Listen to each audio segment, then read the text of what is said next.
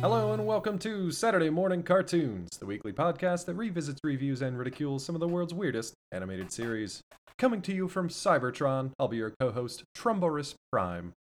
Joining me as always, my co-host in disguise, Jean-Paul Ellatron.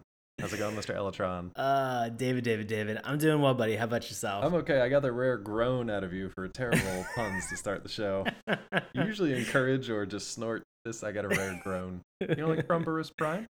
It was just the whole lead up. I think it's just there's so many things going on in this universe, this vast universe that we are going to talk about tonight. And Trumborous Prime, I only wish that character had actually shown up to be able to sort of sort some of this crap out. I don't think they let him through Ellis Island. Sent him back. Ellistron Island. That's right, Ellistron Island. They sent him back. Does he have a rubbing on the wall? He might. He's probably just floating in the bay at this point. But fair. Actually, back to the podcast here. Transformers, which spoiler alert, that's what we're talking about. Transformers, surprisingly nimble underwater. Didn't sink like die-cast metal robots in the skies like you'd think they would. They did not sink like several ton walking robot monsters. No. I was baffled by that. Baffled by the physics, and it takes place here on Earth mostly. So maybe I would assume Earth physics. Similar Earth physics. Right. Maybe they've got some weird sort of like crystalline, lightweight something that lets them float and swim / also survive falls from outer atmospheres of Earth, which is pretty good. That happens a lot in this episode. I want to say, anytime you see a giant robot in water, like in an ocean, we're not talking about like a kiddie pool or a lake or a pond, like where I put my ocean. Robots. Right. Exactly. Like anytime you see a giant robot in the ocean and it's doing the breaststroke in order to come over and assist another robot that is literally sitting there saying, "Oh, the two things I don't like are water and fire." And you're like, what is actually the fuck is actually going on right now?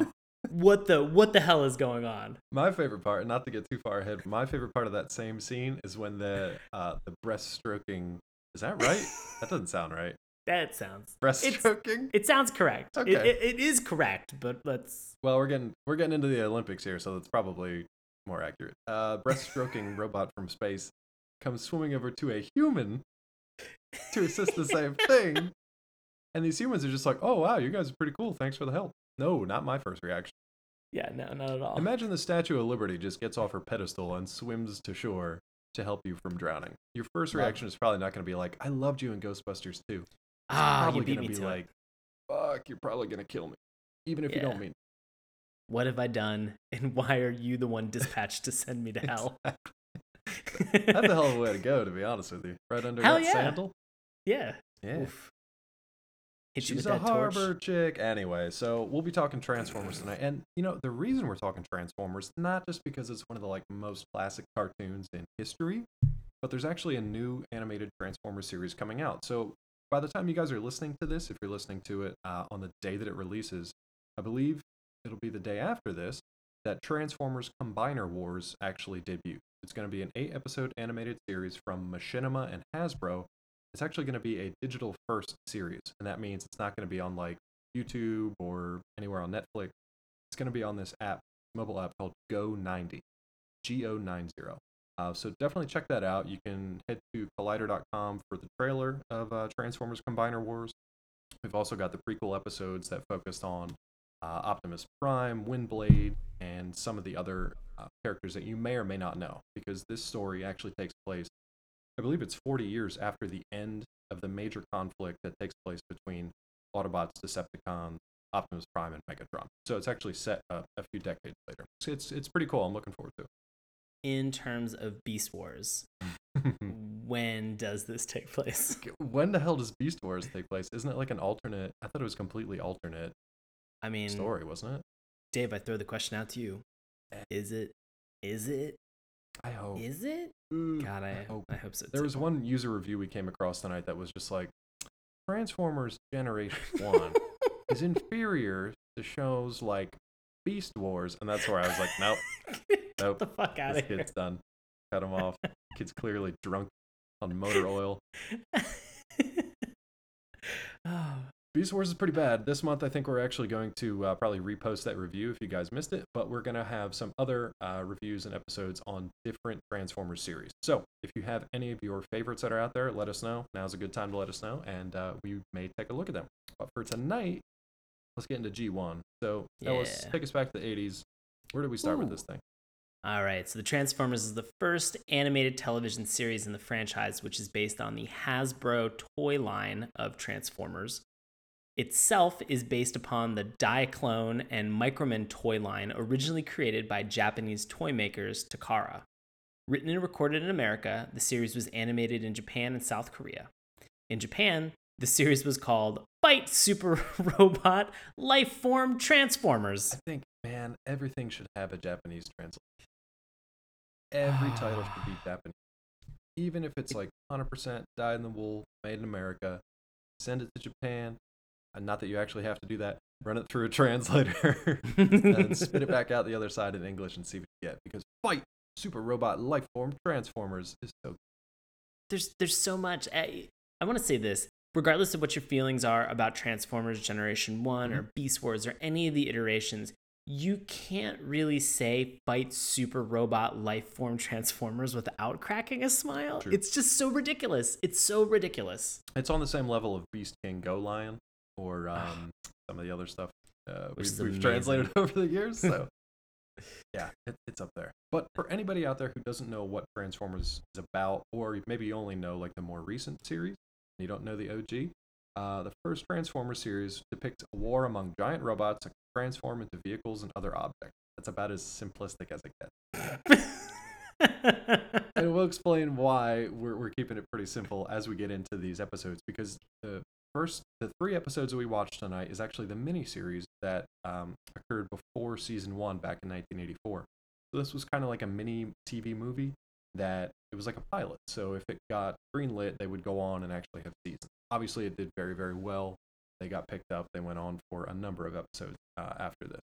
But basically, the end of this one kind of wraps things up neatly, but then they had to kind of blur their way into the new season. So at the end of this one, spoiler alert, the Decepticons actually are defeated by the Autobots, surprise, surprise. And the Autobots are going to sort of pack up and fuel up and head back to Cybertron. But when they had news that the series was picked up, the Autobots kind of like remained behind to fend off the renewed and resurgent threat from the Decepticons, along with their human allies, Spike and Sparkplug Witwicky. Witwicky. If you were wondering why the name of what was Shia LaBeouf's name? Something Witwicky? Sam Witwicky. If you were wondering why that last name was so weird, it came from this original series. So if you never knew that before, that might be the fact of your pod. Yeah. So there we go. You want to jump right into the theme song? Let's get into it. Let's go for it, buddy. Because for me, this is one of the like most iconic, recognizable theme songs you'll ever hear. Right. And we've had some theme songs recently that have sort of had that like distorted robot voice in the background. We've had Voltron, right, that does that sort of different universe. And you're like, all right, you're like, all right, I get it. Like, knock it off. Yeah. This one actually does a great job of incorporating it into the theme song itself. I will say this. For as much of the theme song in terms of what it sets the tone, you would assume that there was more action and more fighting in this actual show, because the entire theme song is really just sort of Decepticons rolling out with guns a-blazing, Autobots rolling out with guns a-blazing, and then everybody's firing and shooting at one another, and then tossing them and throwing them overhead, and that's sort of the entire thing. You get the most... probably one of the biggest taglines, just sort of the robots in disguise, right? And sort of that motivating, churning music, that kind of comes along with it, which is instantly recognizable to anybody who's ever watched this, or maybe even if you haven't. I don't even remember. I try really hard to block out any of the movie versions of Transformers, and so I'm desperately trying to think whether or not those actually had a little bit of sort of this theme song like incorporated into maybe like the intro or the outro. Man, I think the closest thing that they kept was the transforming sound But Yeah, just like but I turned mean, up to like PHX 11, like that was the truthfully, it's Michael Bay. Who gives a fuck? Just guys, stop going to see his movies. He'll stop making them if we stop going. And I'm talking to you overseas. China. I think domestically we're getting sick and tired of it, but We're you still guys pretty stupid overseas, here. we're still paying money for it. But come on, guys, let's sign a petition and let's just stop going to Michael Bay movies. No more Turtles. No more Transformers movies. He's looking to be able to bookend this. There's got to be a trifecta for another 80s franchise that he's going to ruin for us. How do you want your childhood ruined is what I think. Track. Yeah, exactly. What do you hold near and dear to your heart? Because I'll be honest with you. You know what he's probably going to ruin next? Rainbow fucking Bright. How are you going to feel about that? He already ruined Pretty trashy. our podcast on Rainbow Bright. Oh, Christ. That's a lost episode. A bit trivia for you guys out there. Thanks, Michael Bay. Yeah, thanks a lot, Michael Bay. Mm-hmm. Much appreciated. Hope you feel good about yourself. But I mean, this theme song's great. I think the one thing that was really confusing for me is that, they, again, in these shows where we've had such a high volume of characters, like such a large cast of characters, there are a lot. This theme song only clocks in at like 30 seconds. Yeah, it's short. And it is like Transformers more than meets the eye. And then they are shooting, and then they're firing at each other. Yeah, and there's and then one transforming, verse, which is pretty sweet. And then that's it. Just done. And then you are done, and you are thrown into to the war that is currently going on Cybertron, and you're like, okay, wait, at least maybe an introduction to this. No, see, I was good because they were just like Transformers, got it, and they were like robots in disguise, got it, more than meets the eye. Okay. Doesn't tell me much, but it's cute. It's kind of redundant. And then Fair they're enough. Autobots use their powers to destroy the evil forces of the Decepticons. Oh, okay, cool. It's like a synopsis. But they right don't. They really don't. That's what's terrible. The word destroy is a bit strong, I think, in this. Yeah, destroy is a really strong verb to use here. It sounds like they more are like, maybe we could talk it out with you guys and maybe you could stop bullying us. Maybe we'll just knock them down for a little bit so they can come back in the next episode for the next 87 episodes, whatever it was. So, but I mean, as far as the theme song goes, you've told me everything I need to know. It's Autobots. They're good guys. They're trying to stop the bad guys who are the Decepticons. They're all robots in disguise. And you got Robot Boys. Done. Boom. And then show me a bunch of cool designs of these characters that sometimes I can't tell who's who. That's fine. And then show them. It's like watching a Michael Bay movie. Exactly. Just a bunch of jagged metal pieces smashing together in some pits every once in a while. Just like this cartoon. But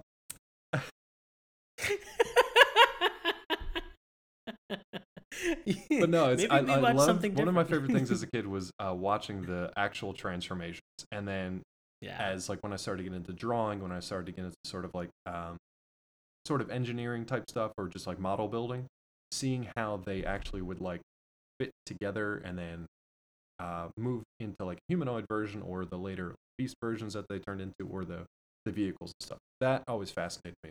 I thought that was the coolest thing ever. That you could physically take one of these toys, turn it into a jet fighter, and then turn it back into a humanoid thing. That's one thing on the cartoons. It's a whole nother thing in the toys. It's awesome. Yeah. Did you have any of these growing up? Toys? Oh crap! I had a shit ton of them. See, I didn't have that many. I only had one. I think I had one Dinobot that turned into a Stegosaurus, and that's literally the only one I can remember. I had 2 of the Dinobots, and actually a friend, and he might actually be listening to this episode because he has commented on some things on Twitter for us. My buddy Archie Kubarubia, he had all of the other Dinobots except for Grimlock, and I had an original Grimlock, and I gave it to him. Oh, very cool! Complete the whole set.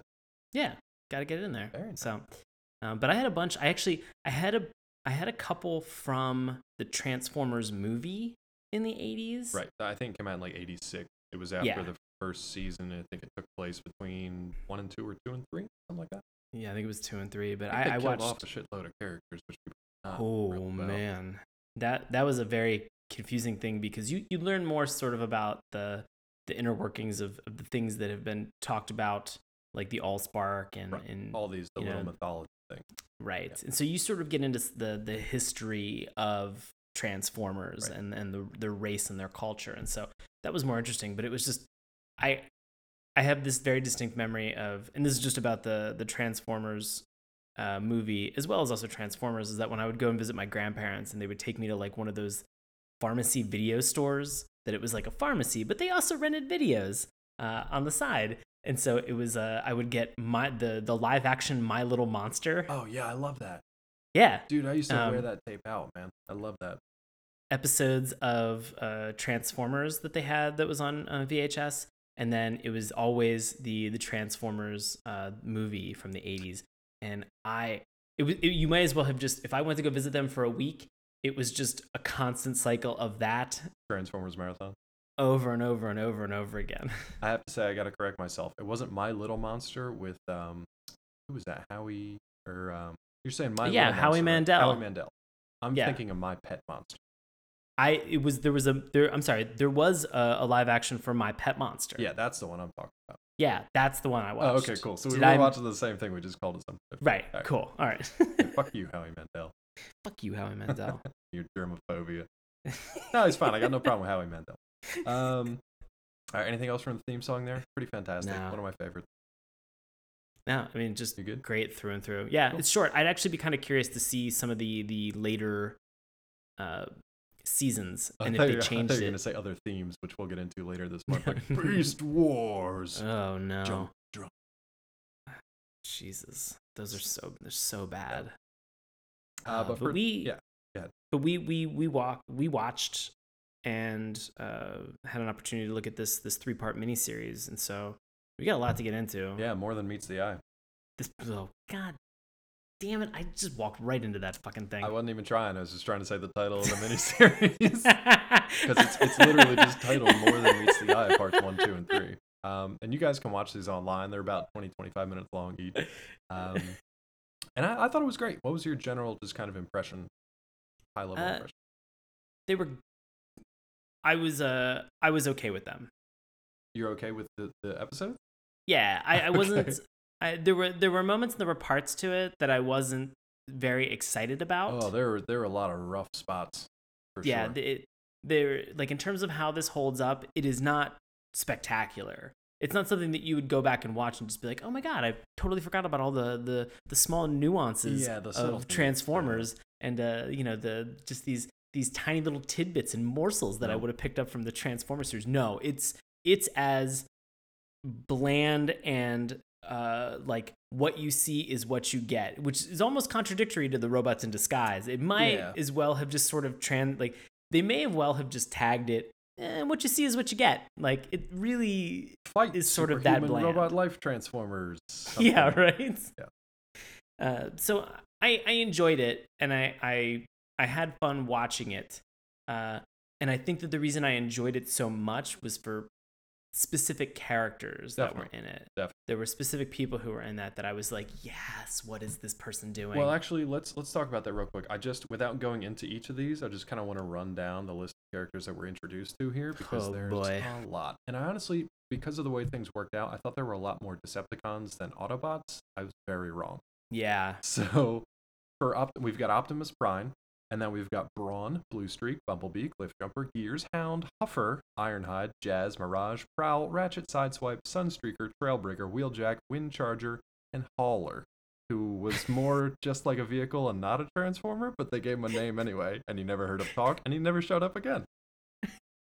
He was just a big rig tow truck kind of thing that picked Hall's broken ass out of a canyon and just picked him up. And that was it. You never saw him again. Hauler.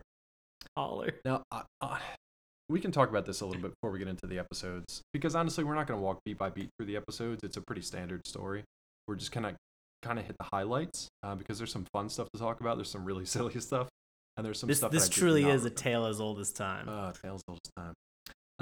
So Megatron's Decepticons. Yeah, we got Megatron, Starscream, Skywarp, Thundercracker, Reflector, which is crazy, Soundwave, and Laserbeak, Ravage, and Rumble, and Shockwave.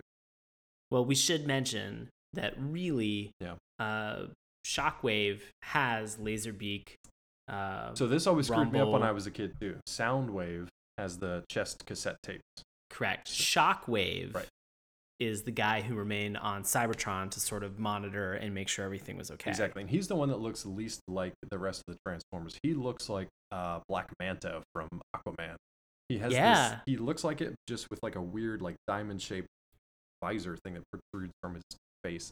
One of the And weirdest. inside that diamond, there's like one single focused beam of light Yeah. that like comes out. I had the action figure and I Oh, loved really? it. I was so happy. And you don't see him again, I'm assuming, for a while because he stays back Yeah. in Cybertron. He's like second in command back there. He's in the movie a lot, but that was like that was it. Oh, in the animated. yeah, oh, when he was yeah, correct. So real quick, give me your top 3 favorite Autobots. Autobots. Just from this intro. Oh man, I have to say Optimus Prime. I feel like that's why I said 3 and not 2 because I just gave you the preview. I feel like you have to say Optimus Prime, just because he's like the John Wayne of cowboys. Robot cowboy. Yeah, robot cowboys.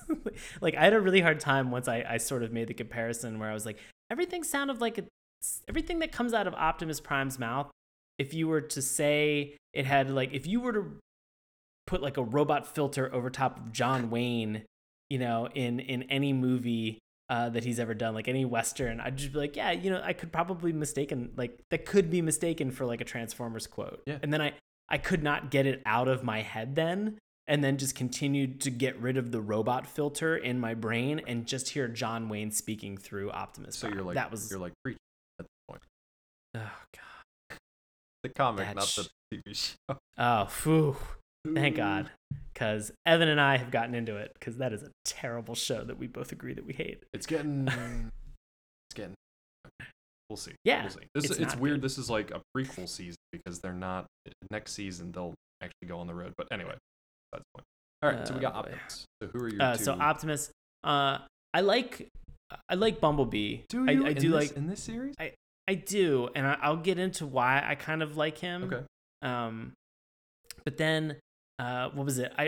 I could not remember when we started watching Hound, and I could not remember him playing as like pivotal of a role in the rest of the series as he did in this 3-part miniseries. Right. And there was something about it where I was like, okay, cool. Like I'm getting behind this. I'm kind of enjoying what I'm watching with him. Plus, he gets a lot of screen time, especially in the first episode. And so there's a couple like Huffer. Is that it? Yes. Huffer. Because I even made a note. I'm like, is there a fucking Autobot called Huffer? Yeah, Huffer shows up for like all of 2 seconds. Just to say his name.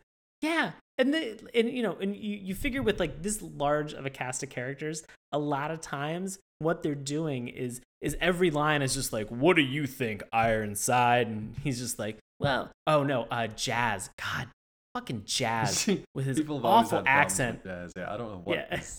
His terrible, really. Terrible. Between him and Wheeljack, yeah, it's constant, just like shaking your head. What I think it was though too is because the toys were already out, so they were just like, let's bring each of these guys on just so we can push the toy. Yeah, because if you bring Huffer on for 2 seconds and some weird kid or a mom that doesn't know what's going on is gonna buy a Huffer toy, and that's no offense to any moms or kids out there that bought a Huffer toy, because I again have like none of these, so more power to you. And this is a point counterpoint with Sean and Dave. Yeah.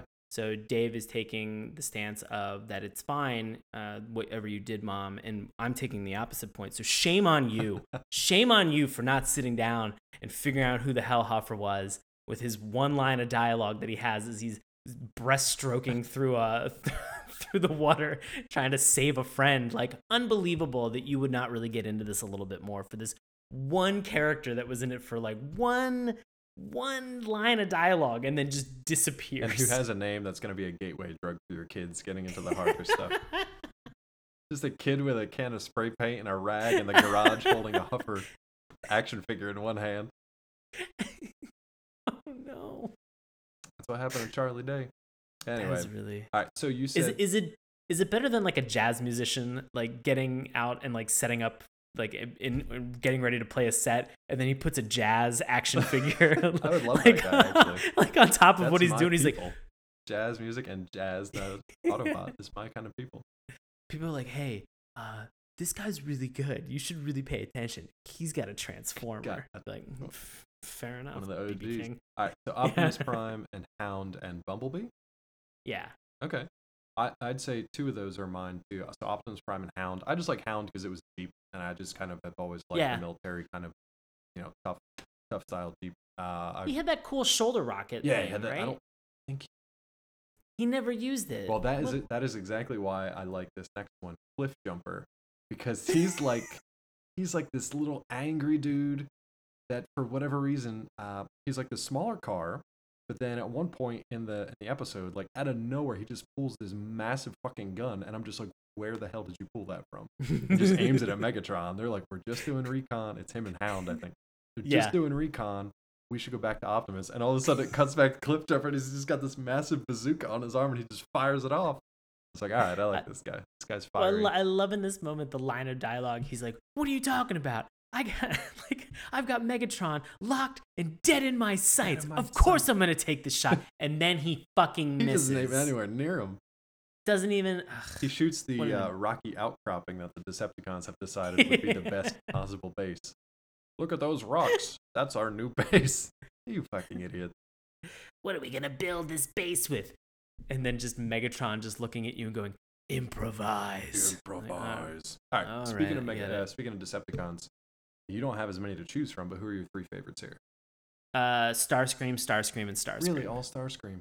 All Starscream. All day long, he's Starscream. But for terrible he is reasons. The best. He is the best. His insubordination is so strong. No, that's what I want to talk about. Okay. All right. He is blatantly insubordinate. Oh, not even trying to hide. Not even trying to be coy about this. Anyone. There's no he's not even looking for allies. He's not building an alliance with anyone. Anyone that gets close to him is just like, fuck you, I should be the leader. And they're like, dude, I just came to give you your Energon break. Yeah. I love the fact that there's this one moment, I believe in the first episode, where he's talking shit to Rumble. Yes. And Rumble's just like, no, dude, you're never going to lead us. You're a jerk. But even Starscream was even like, Rumble, there will be one day when I don't take orders from you and I will lead the Decepticons. Rumble's just like, fuck off, man. Ain't nobody going to follow you. Rumble's this 2 foot tall. Well, he's kind of human sized, I guess. Yeah. Just awesome robot. I love Rumble's attitude.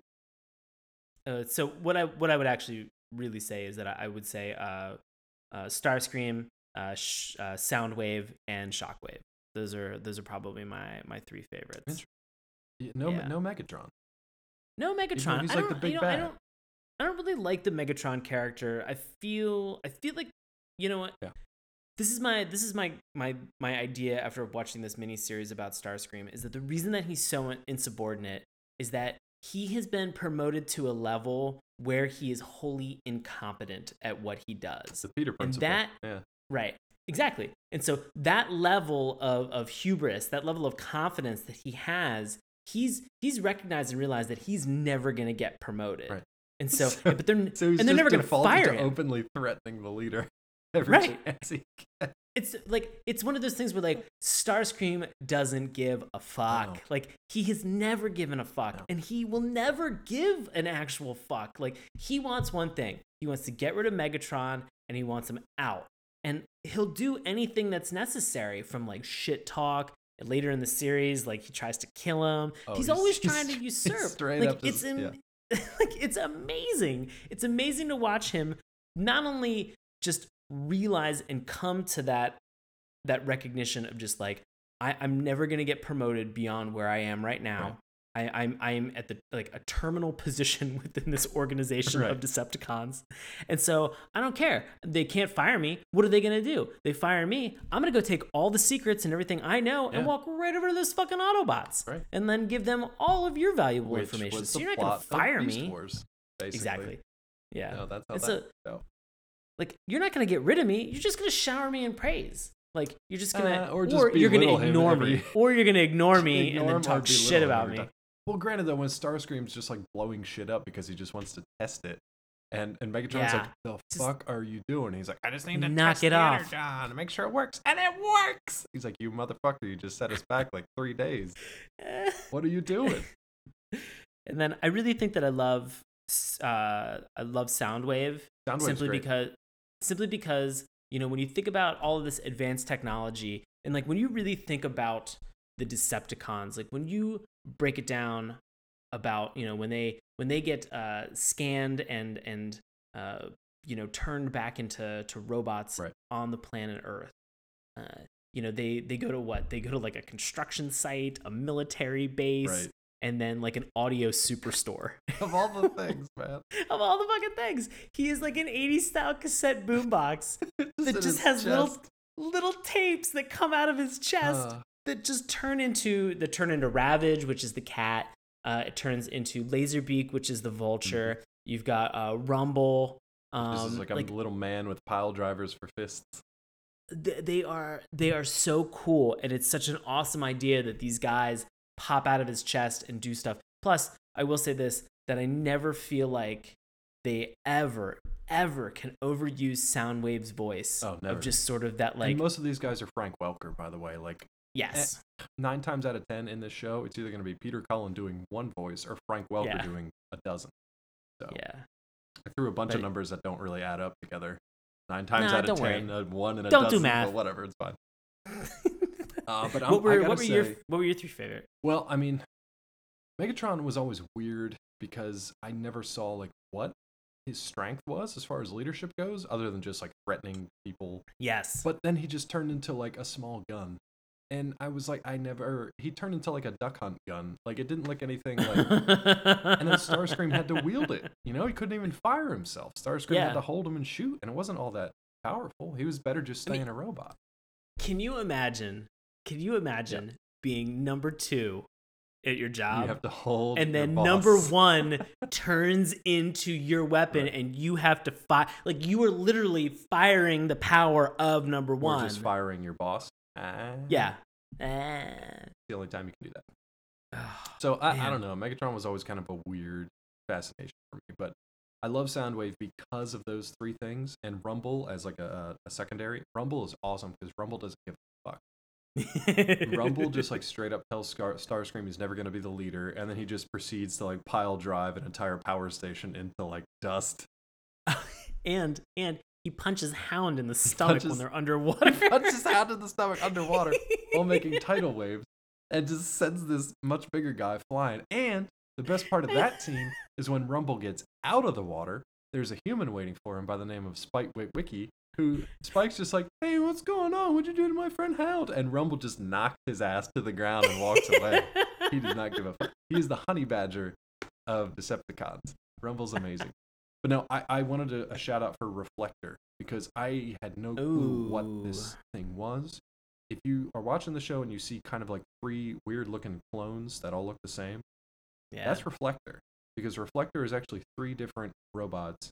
It's I think I misplaced their name. It's like they basically are made up of like a camera or some sort of optic device, like a telescope or a camera or a microscope, something like that. So all 3 of these guys that are humanoid in size at one point just all fold up into like a Polaroid camera that another Decepticon uses to take like surveillance shots, basically like spy shots. He like clicks their little shutter and a little Polaroid prints out. I'm just like, none of this makes sense, but that's fantastic.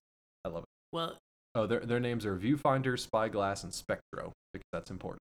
Not really. Go ahead. Well, I think the point that you bring up is that none of this really makes sense. Is that, I'm willing to believe and suspend my personal disbelief to see these robots in disguise transform in and out. But the thing that I can't get over is that when the Witwickies are inside of one I think it was either Jazz or one of the other, or maybe it was Hound. I think they were in Hound. And they're coming under fire, and instead of calling to the other Autobots, because he's a robot that's pretty much like synced up to communicate with them, he asks one of the Witwickies, he asks them to pick up the radio and call in help for like support to come to him. I can kind of get some of this stuff where it's like they technically have landed on a primitive planet to their own society. So here's a great place to launch into what the hell this story's actually about. So we're introduced on Cybertron. There's a battle between the Decepticons and the Autobots. The Decepticons are basically like mercenary soldiers. They're highly trained. They're lethal. They'll stop at nothing to be in control. Whereas the Autobots are kind of like your ragtag group of fighters, kind of cobbled together as like a militia. they're kind of doing some reconnaissance. They're trying to get enough energy to leave the planet, which they do. But they're not turning into the familiar vehicles at this point. They're actually turning into Cybertronian vehicles.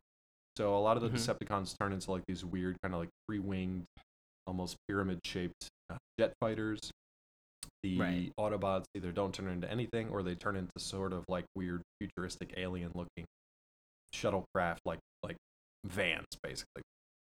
I think of like Wheeljack or somebody turned into like this weird van. Into like a Ford Windstar. Yes, it turned into like an Econoline van with just like extra shielding to prevent laser blasts. So yeah, and then when they come to Earth, so this we've talked about in past episodes. A number of shows have always been like the bad guys are fleeing through space in a spaceship.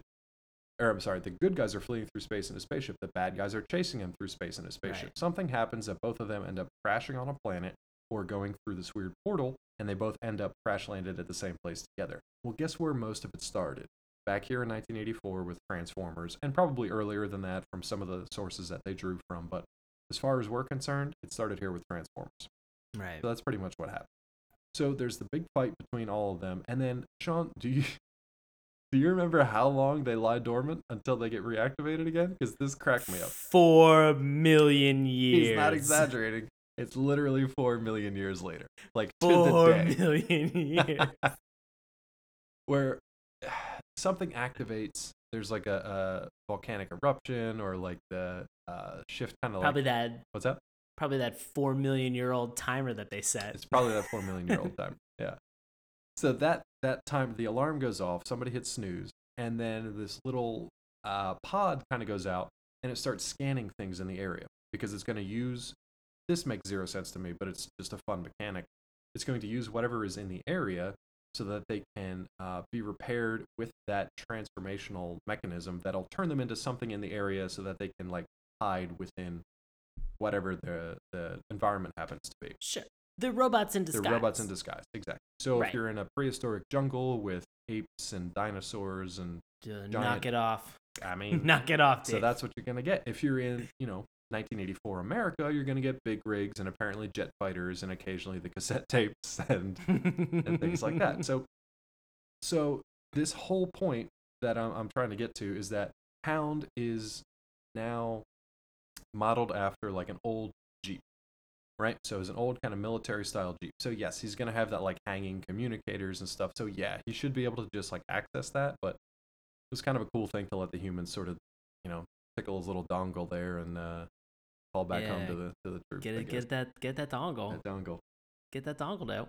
I think that a lot of these kind of weird moments where you think to yourself, you guys are just robots. Aren't you all sort of like, what's your Wi-Fi range that you guys can't like not talk to each other? It should be like solar system.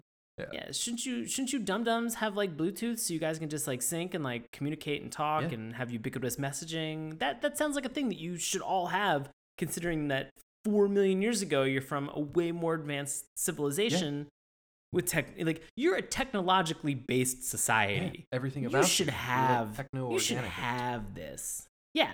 And it's just kind of surprising, but you realize that it's the reason that they do that is because they need the humans. They need, they need because spark. They know the planet and they know how to get the energy access. And things. Right. Yeah. Let's talk about that really quick. Because right. There is a moment where Optimus Prime is just like, we don't really need your assistance or help. We need to figure this out on our own. And the Witwikis are just like, yeah, but we know Earth better than you do. And Optimus Prime turns on a dime and is like, well, maybe he does this weird thing where yeah, like he's like stroking his, Transformer Gandalf beard, and he's just like, yeah, maybe we could use you guys. Yeah, you do have a point. Cut to them like back in the base, just like chilling and making themselves at home. The quickness with which they're assimilated into this culture is like almost as quick as the Dino Saucers. Like when those guys just walked up on giant talking dinosaurs from space and we're just like totally chill best friends. It's like the same level right here. Yeah, I actually have a note where I'm like, this show was actually pretty great until the humans showed up. Like I could have just done this whole thing without. Yeah, they were really tertiary. You truthfully did not need them. It was an in between for the Autobots to explain more about themselves to the kids watching. Sure, that's literally all it was. And I also think that one of the main reasons, aside from just the additional explanations, the Spike character in particular is a way for them to ground this so that kids are seeing this and they're just like, oh, well, like if Transformers are real, like I could be like a Spike character. Or like I shouldn't be scared of them because they're friends with this hard hat wearing hooligan named Correct. Spike. I gotta tell you, man, did you watch Sons of Anarchy? Yes. So Jax with his little journal on top of the roof. That's all I kept thinking of every time they cut to Spike and he's like writing in his diary. There's one point, I don't know if you have this lyric. I don't know if you have this quote down, but he's like, Optimus Prime treats his robots really well. I think he would make a neat president. It's just like, what the fuck? You're an alien robot monster to become a neat president. I hope he's not 18. I hope he could not vote at this point. You dumb. It was just amazing. I was like, what is this like junior blogger? What is this live journal kid doing up on top of this vista, looking out under this canyon, and it's just like, dear diary, today I met some cars, but they're not just cars. They're also robots, and now we're best friends. Like, just settle the fuck down, Spike. It was pretty bad. His dad was just a bad spark plug. Oh, Jesus. He basically was just like, when the robots come to save them, because so at this point, Megatron and the Decepticons are looking for energy sources so they can power up their ship and fly back to Cybertron, take it over. And as they learn, there's plenty of energy available on Earth, so they can harvest enough that they can literally just like take over the entire galaxy, universe, whatever. So they're trying to harvest that with the help of Rumble. And because Rumble pretty much shuts down this entire power station, the two guys that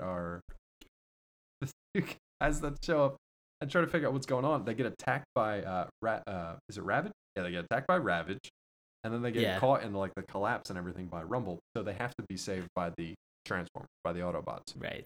These humans react like, this is totally normal. Thank you guys so much for saving us. What else can we possibly do for you? Not freaking out, not calling the military, not just passing out, pissing themselves. Nothing. Totally fine. Everybody seems unbelievably chill with the fact that there are these giant fighting robots. Super chill. That are just... But at the same time, they're impressed with like the things that they can change into, or like the fact that Mirage can go invisible and shit like that. That blows his mind. Not the fact that an alien civilization of walking sentient robots that transform into shit have landed on Earth. I want to say that I feel like Sparkplug and Spike were sort of like the lowest common denominator that you were looking for in terms of coming into the fray and being introduced to an alien society. I was so upset, spoiler alert, by the end of this 3-series run, where those two buffoons get invited to go to Cybertron as like heralds of the Earth community, and like, these are our messengers that we're sending for interstellar Gotta get liaisons. Space. Gotta get liaisons, Dave. At least they have their own hard hat. Yeah. Okay, that's what I want to know. Oh, you want to talk about hard hats? Okay. Yeah, no. I want to talk about how every human being, every actual human being that is in this show, all right, is white, wears a gray jumpsuit with blue jeans, and has a yellow fucking hard hat.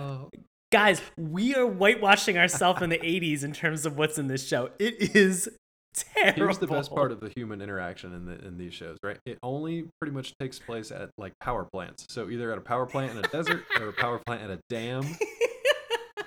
One of my favorite things is they go to Sherman Dam and they have this big fight between Optimus Prime and Megatron. I don't even know if that's a real thing. I don't know if Sherman Dam is real.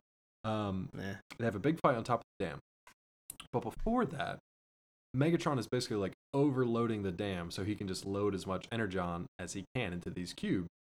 There's a great line from one of the random techs, a white guy with blue jeans and a helmet, who just says, "Hey Ed, look at this gauge!" And just the way he says it, it's cracking me up to no end. Look at this gauge! The only other people in this entire thing are random folk who are on the top of their roof because the broken dam is about to release the raging river into their home and pretty much wipe it out, and probably them too, even though they're up on the roof. So do you remember the sequence where like I can't remember who it was, might have been Bumblebee and Cliffjumper, somebody, they were basically just like shooting lasers from their trunk to make a new path for the water. Sure, whatever, that worked. So they divert a river basically right before it smashes into the house, and literally the people that lived in this house must have been I mean this in the best possible way. They must have been really special because the first thing they say is, "Wee, we're saved. Thanks, neighbors." Thanks, neighbors. All right, I'll leave it. That's fine. Thanks, neighbors. It's like you had a giant, like you had a space monster. You had a huge space monster shoot a laser into your ground and run through space laser and run through your human cul-de-sac to divert the flow of water. And you're thanks, neighbors. That killed because they're getting on the roof. They're getting on the roof. There's 4 or 5 people up there. Yeah, there's like 4 or 5 people that are up on this roof, and like they all in unison, like they rehearsed it. Yeah. Like they rehearsed. Like, hey, when space monsters show up with space lasers to save us from the broken dam someday in the future, all shout we. And they were just like, "Hey guys, maybe for our next house, maybe we don't buy it next to a dam." And they're like, "Shut up, Fred. Okay, get off the fucking roof." That was an idea. Damn it, Fred. So this line of dialogue is followed by a question I have for you. Go ahead. Why does Starscream have a slingshot? Okay, I could not figure this out. This it's like his backup. Like again, he's a fighter, like a fighter jet. Again, you think to yourself, the mechanics that are set up in this show. Yes, he is on Cybertron, this like rectangular, like almost like pyramid shaped jet fighter plane on Cybertron, which is very sleek, very cool. I like it. Sure. When he's here on planet Earth, he is a military style. He's like an F-16. He's like a Tomcat. Yeah, he's an F-16 jet.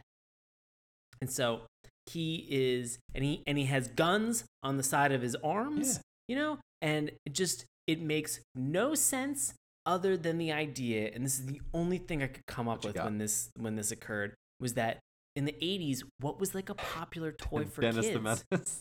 Yeah. No, seriously. Like, again, it was one of those things that like, I knew a friend who owned a slingshot, and it was one of those things where I was like, "Hey, can I come over and play with your slingshot?" But like, my mom was like, "Absolutely fucking of all the fucking things." It was like, I guess because he like, at some point they said he ran out of energy, or they were like, "You're using too much energy," so he's just like, "Well, I'm just gonna pick up a cube of energy and shoot it at you with this fucking space slingshot." Yeah. It did not make a lot of sense. Here's the thing, though. It makes less. Does it make less or more sense than Optimus Prime having an energy axe for a hand and Megatron having an energy ball and chain mace? Yeah, like a flail. Like a flail for a hand. Yeah, these don't make any sense they were whatsoever. Pretty sweet, man. That battle axe was pretty sweet.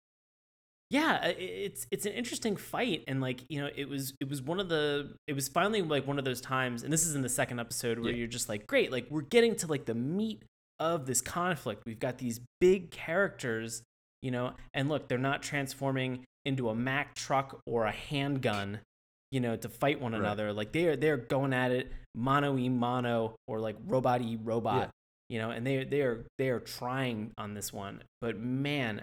Like the weapons that they picked could not have been more medieval and boring. In terms of their selection, they just didn't make any sense. Yeah, it's again, like you asserted earlier, is this something where like they've been assimilated into this older culture, and so their reference is now skewed because, I mean, let's be honest, they've been asleep for 4 million years. That's right. And so. I love the fact that whatever rig they scanned for Optimus Prime, that driver straight up had a battle axe behind his seat. He was just driving across America with a fucking battle axe at the seat. What would it have been if Optimus had held up his arm and had gone to, because this is like a truck driver, and I'm pulling bad stereotypes with this, so bear with me. If it had been something like where it turned into like a bunch of like nudie women magazines, or just like a giant pouch of snuff or something. Yeah, like just some chewing tobacco fist. Sloppiest punch ever. It just turned into a can of Monster Energy drink. And he was just like ready to go. Oh, it just turned into truck nuts. That would have been more like Megatron. It would have been like truck nuts hanging off of his fist. That would have been amazing. One has like a mud flap as a shield, and then truck nuts as a weapon. Say mud flap, but mud flap was a character that they. Correct. One of the movies, one of the racist characters. I think it was like Mudflap and Skipjack or something like that. I might be making up words. Skip Trace, doesn't matter. They were terrible. It was Mudflap and Disappointment. And disappointments all around. Yep. Yeah, Truck Nuts. Truck Nuts would have been a good Michael Bay Transformer. So, kind of as we're talking about sort of the anatomy of vehicles. Now, Dave, I know that you have owned your vehicle, and it has had a lot of surgery. It's got to go back in again, too. Yeah. Oh, Jesus Christ. So, I know that you understand a lot about cars. About old things that fall apart. Yep. Correct. And so, I just kind of want to take us back to the first episode very early on, when we have this initial battle with Bumblebee and I think it's Hound, or maybe it's Jazz. Which on Cybertron? Right. Okay. When they're on Cybertron and the Decepticons see them, and there's somebody gets shot, and Bumblebee gets shot, and he kind of like skitters. And remind you, as David mentioned, they're not cars on Cybertron. No. They're like a futuristic floating Ford Windstar, and then Bumblebee is like sort of like this little like mobile pod that sort of looks like what we would think of like a classic UFO. Right. And so he's sort of flying around in this instance, and he gets hit, and then the minivan that's in front of him deploys the back seat, and they kind of like zooms up into it, and he's like, and remember, he's flying and he's hovering and he's coasting. All right. And in this moment, the comment, he's just like, the minivan goes, "Is everything all right?" And Bumblebee's comment is, "Oh, I think I'll be okay. I got shot in the rear axle." I was like, you don't have any tires. Also, you don't have any fucking tires. How the fuck do you know what a Bumblebee is? You're on a machine planet. Yeah. Stuff like that is fine. Do you call him a machine pile? A machine pile? You little machine pile? Machine pile. From a machine planet. No, like that. I'm trying to think of some of the other names that were kind of like. Oh, like right out of the gate, whoever. I think it was Jax. Oh, like Jazz. I'd love to know that they had Jazz on Cybertron, like Cybertron and Jazz. I want to hear that music. They make a comment which you should just like when you're first introduced to the characters on Cybertron, you should just open up the bag of words that you're gonna hear to make them sound futuristic that you're never gonna reference again, which is. We not enough energy to last us a Cortex. Oh, Cortex. You're like, cool. I have no idea what a Cortex is. That's great. Time thing. Sure. How far are we going? Do we have left to get back to the base to see Iacon? Oh, it's just one more mega mile. Settle the fuck down. I love that they like kind of went metric with it, but still kept the miles. So they just completely screwed up everything. A mega mile. Is it like more than a kilomile or less? Oh, God. Is it a gigamile? Go fuck yourself. A teramile? Wow. Boy, that's a long trip. No, I do like that Transformers are constantly getting shot in the ass and making like references to it. So like Bumblebee gets shot in the rear axle. Somebody else takes one in the drive shaft. I think that was Hound. Yeah, that's the other Hound when he falls over a cliff. And then I forget who it is at the end. Somebody takes one in the linkage. So these are just like these are all Forrest Gump allusions to getting shot in the ass. In the linkage. In the linkage. And then we're getting a little short on time, so here's a question for you. In the last episode, the Decepticons are basically like mining the quote-unquote crystal mines of Burma, which, apparently that's like a huge energy source, and they're going to make bank, they're going to take over the universe, but there's... Gotta get those rubies. Just gotta get those rubies in Burma. But the Autobots are going to stop them, and one way they do this is by one of the humans going in to plant a bomb, with this is ridiculous. With Bumblebee, which obviously all goes to shit, and the mine just kind of collapses on him after Sparkplug, I think. I don't think it was Spike. Spike gets knocked into the wall by a machine, so he should be pretty much putty at this point. Spike gets knocked into the wall. Spike gets knocked into the wall. He should just be like a puddle of flesh and broken bones. And then the whole mine pretty much collapses on him. That's not really important. That's just kind of like a side point here. It's a fun, hopeful glimpse because if you're listening to this and you're just like, oh, thank God they got rid of the wikis. No, sorry, friend. They're made of tough stock. Do you remember Optimus having a little buddy called Roller? I you know what? Oddly enough, I had no fucking recollection of that. You have no idea what Roller was? It was the dumbest. Oh, I didn't know it. It looked like a little bomb sniffing like robot. He was just like, I'll just use my buddy Roller. I will say the one thing about that whole interaction is that this stuff is happening, and Optimus Prime immediately is like, "Hey guys, like everybody's like, oh, we should rush into the mine before the bomb goes off and see if we can save, see what we can do." And Optimus Prime, as a leader, I can respect this, and this is why I think he's the best leader in the show in terms of his comparison to Megatron.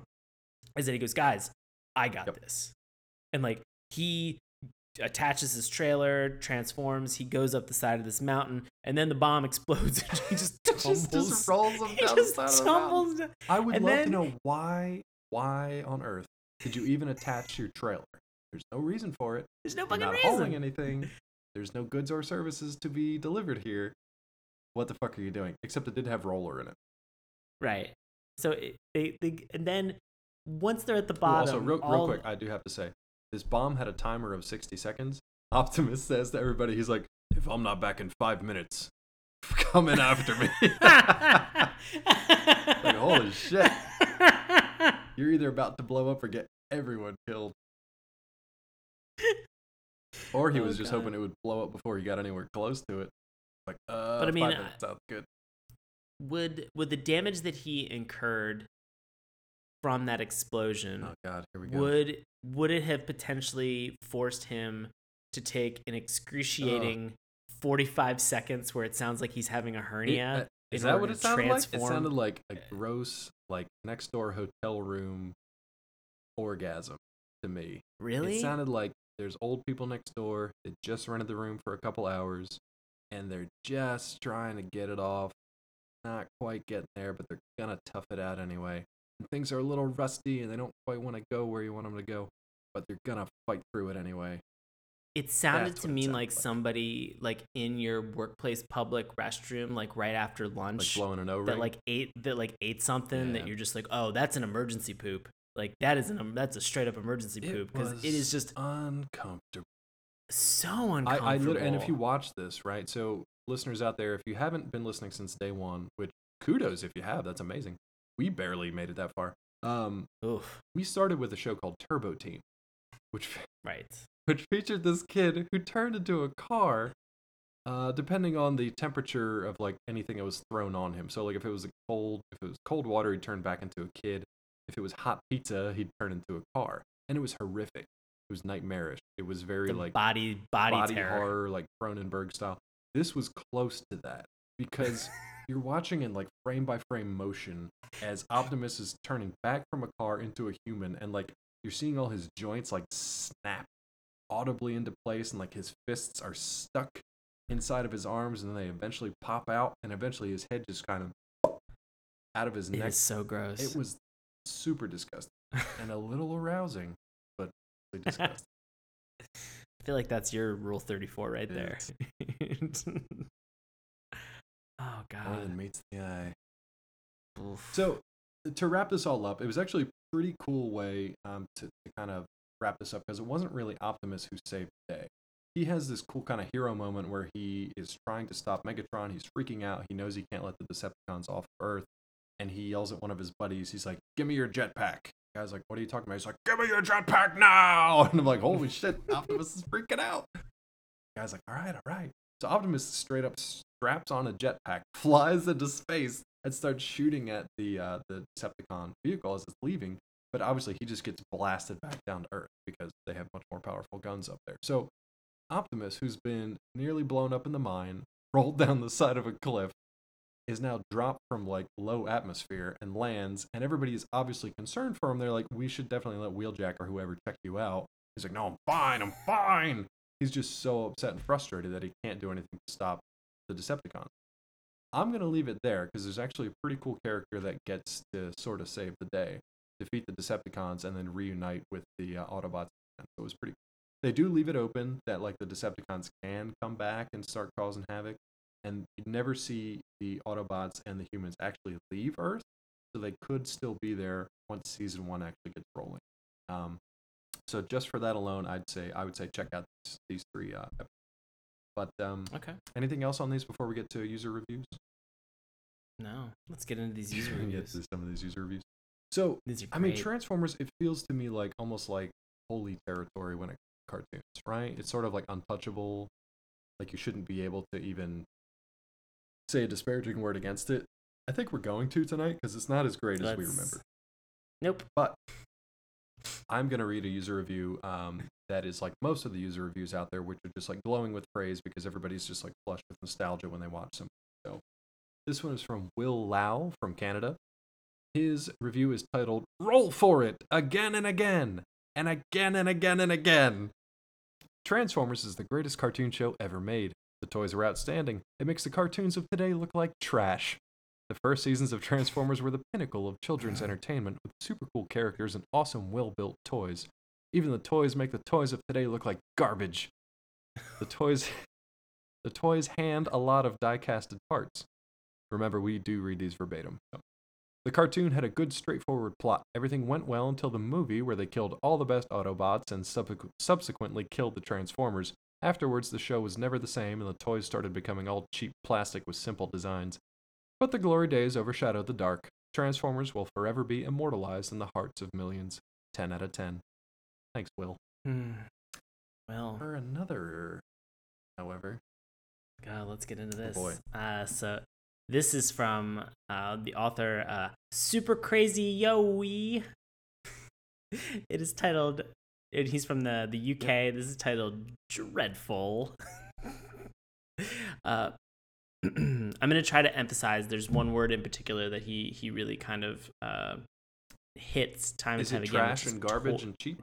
It's toy. So let's see how this works out. "Overrated, and only for those people in their 20s whom wear particularly thick rose-tinted glasses, who never actually saw it in the first place because they were too young. Awful animation, dialogue, and a tired narrative. A real product of the 80s, the novel gimmick of a puzzle toy." That's right, toy, not the absurd, pretentious, and child-alienating collector's action figurine sold in the back of a poor cartoon or other paraphernalia.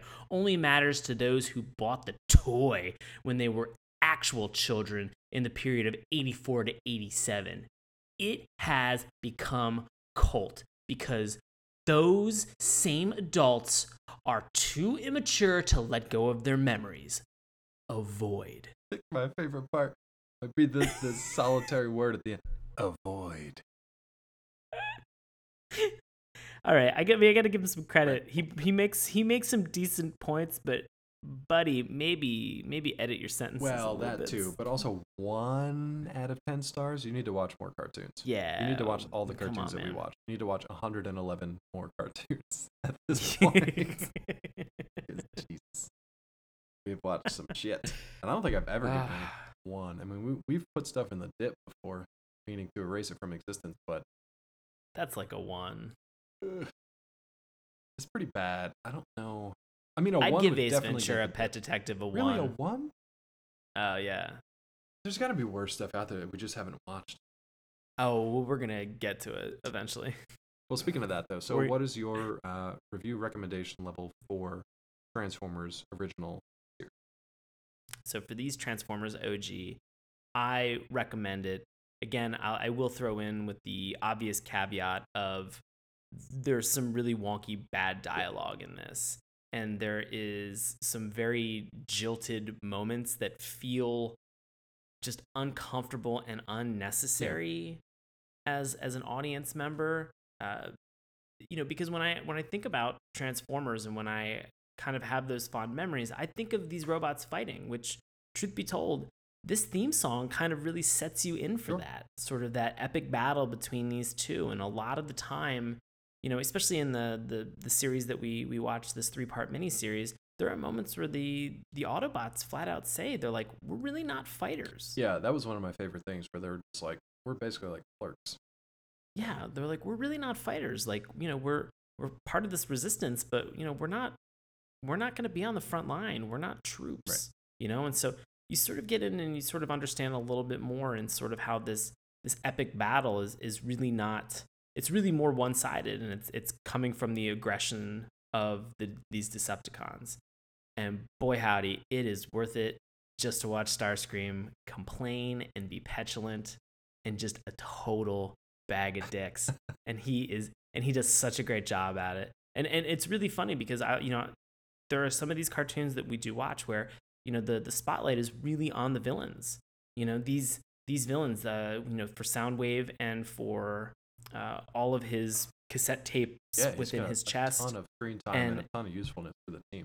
This is why I felt like there were more Decepticons, even though there were like half the number. Right. And I think for that alone, I think it's worth that nostalgia that I had, as well as also, having some of those toys and stuff like that. I think it definitely threw me back into that mind frame, that state of mind where I was very satisfied with what I was watching, with the obvious notes and exceptions that there were some really, really weird parts. So I would recommend this, and it definitely does not get the dip. Fair enough. Yeah, my only gripes were like the one-liners, the really, really bad puns. Yeah. But as far as animation style goes, yeah, it's crude compared to today's standards, but it was actually pretty solid, and it is really enjoyable to watch. I love watching transformations. I love watching battles. They're a little wonky and clunky, but it kind of goes with like the Transformers themselves. And I would say if you're interested in checking out any of the more recent Transformers series, you kind of have to start here, especially with something like Combiner Wars that's coming out. If you haven't picked up the comics or you haven't picked up the toys, you might not really have any clue what's going on with that story, but you should at least have a good foundation in the previous story, the Great War that took place. Right. What Cybertron has to do with everything, because Combiner Wars actually brings it back to Cybertron. So everything kind of takes place there, and there's a lot of political things involved. I'm not going to spoil anything, but fans of Starscream, I think, will find this new iteration be really interesting. You're going to dig it. There's some cool stuff that happens with him in the new series. So it's really fun to watch him be such a whiny little second in command little usurper throughout this series. And it's fun, man. It's just one of the classic 80s cartoons that like is always going to be on a recommended list, even if it's not the best thing that came out around that time. Yeah. So yeah, no dip for me. Definitely check it out. And then feel free to watch, more of the episodes once they got rolling. Again, remember, this is like a fairly common caveat with us. We watched usually the first episode or couple of episodes where things are still pretty rough. And at this point, they didn't even know that they were going to get picked up for more seasons. So this was probably as bad as it gets. Arguably, once they get towards the end of their run, it could get a little rough too once they kind of ran out of material. But yeah, definitely check this out. Find it. Yeah. That's going to do it for the OG Transformers. We got a lot more Transformers coming up later this month. We will talk about in a bit. But before that, Sean, buddy, what are you up to the next couple of weeks? Hey, everybody. As always, I do live improv comedy in the District of Columbia. You can find dates and times and schedules. They are all available at Washington Improv Theater, and that is at witdc.org. I am producing a improv comedy festival that is going to happen in DC later this year in the November timeframe. It's called the District Improv Festival, and you can find out more information. We haven't posted tickets yet, but you can find out more information. You can read about it. We're also a 501c3 charitable donation, so if you want to donate to us, wonderful, and support the arts and live comedy in the DC area. And you can find out information at districtimprov.org. And as always, I'm going to be on the grams and the turs. Yep. At Sean Paul Ellis. We're going to have all that information up on our website, so don't worry about jotting all that down. We'll have all the dates, links, all the contact information for you. Nothing to be concerned about. Dave, what's good with you? What's good? What's good, bro? What's good with you? Does that mean like where what are you can up to? find me? Oh, yeah. Okay, cool. What are you up to? So on Twitter, you can find me at Dr. Claw MD. You can also find my handiwork over at Collider and Nerdist. And if you're interested in my short fiction, you can head on over to davecrumbore.com to check that out. If you're interested in finding out more about Saturday morning cartoons, you can do so at our website, SaturdayMorningCartoons.com. Remember, that's morning with a U. And anybody watching on our video feed right now can see that U right up there. You can also find us on Twitter at MorningTunes. Check out Sean's handiwork on our Instagram account. You guys have been fantastic on our Facebook page. We love seeing your messages, your likes, your comments. And speaking of our Facebook page, we did get a recent message from listener Van DeWitt. He says, I wanted to pop in and tell you how much I enjoy your podcast. It really helps me through my workday at the sign shop. Anywho, I wanted to tip you off to some of my fave cartoons from my youth that you may have missed or have yet to cover. Would love to hear what you have to say about Inhumanoids, The Littles. Oh my God. Bigfoot and the Muscle Machines, Yes. Chuck Norris Karate Commandos, and then Spider-Man and His Amazing Friends. So, Vanna, I replied to you on Facebook, and thank you so much for your message. I'm glad you're loving listening to the podcast, and we're glad we can help your day go by a little bit quicker, a little bit more entertaining. But yeah, Sean clearly reacted to some of those, so they're all on our list. Humanoids, we yes. just have to get to them. So thank you so much for that. And honestly, listeners out there, if you have cartoons from your childhood, they might not be the same that Sean and I have, or they might be stuff that we've missed or forgotten about. So feel free to let us know through Facebook, on our YouTube accounts, through email, SaturdayMorningCartoons@gmail.com. And if you just want to listen, you can do so through YouTube or through iTunes, Stitcher, and now we're on Google Play. So you can actually check us out there too. And we're working on getting Spotify together. There's some weird for them, so we're working on that. But all these new services trying to get on this podcast bandwagon. Yeah, taking them time to get the process two in place. years into it, we're trying to get 2 years trying to get it to you guys. So yeah, if you're out there and you're listening, we love hearing from you. So please just let us know at any of the above mentioned contact points. That's going to do it for this episode. Sean, do you have any specifics on the Transformers series we're going to be bringing up in the next couple of weeks? We're definitely going to be covering Combiner Wars once that's out and available to everybody. We're going to have a review, see if we can have some special stuff from that as well, since it's a brand new thing coming up. But right. And we are also going to be reposting, like we mentioned earlier, our Beast Wars review and episode. So you can either skip that completely if you're frustrated like we were, or you can enjoy it with us. Either one. God. Yeah, no, we are going to be doing an entire month of Transformers. And so we have been culling through and looking at some of these different series. And so we are definitely going to have more Transformers coming up for the next couple weeks. So it's going to get really exciting. And I'm very excited to check out Combiner Wars as well. Again, I know that we've been kind of getting into some of these newer series, but we've got 5 weeks in August, and we definitely have more than 5 Transformers series to actually be able to get into. So this should be interesting. Yeah. This will be a little bit of a trip down memory road, and it'll be also kind of nice, as we mentioned, we're checking out the OG tonight to see how some of these stories evolve and how some of these characters change a little bit. Yeah, we'll find some new stuff too, because I definitely haven't watched all of these for sure. I mean, this was the first time I've revisited this series in years upon years ago. This is fun. Yeah. But if you guys are out there and you have favorite episodes or favorite series, definitely drop us a line. Let us know. We'll see if we can work it into the schedule. Anything else from you tonight, Sean? No, I think we're awesome. good. Thank you guys so much for listening. This has been Saturday Morning Cartoons, and we will see you next time. Hey, everybody. Thanks a lot for listening to Saturday Morning Cartoons. Now, if you'll excuse me, I have to transform and roll out.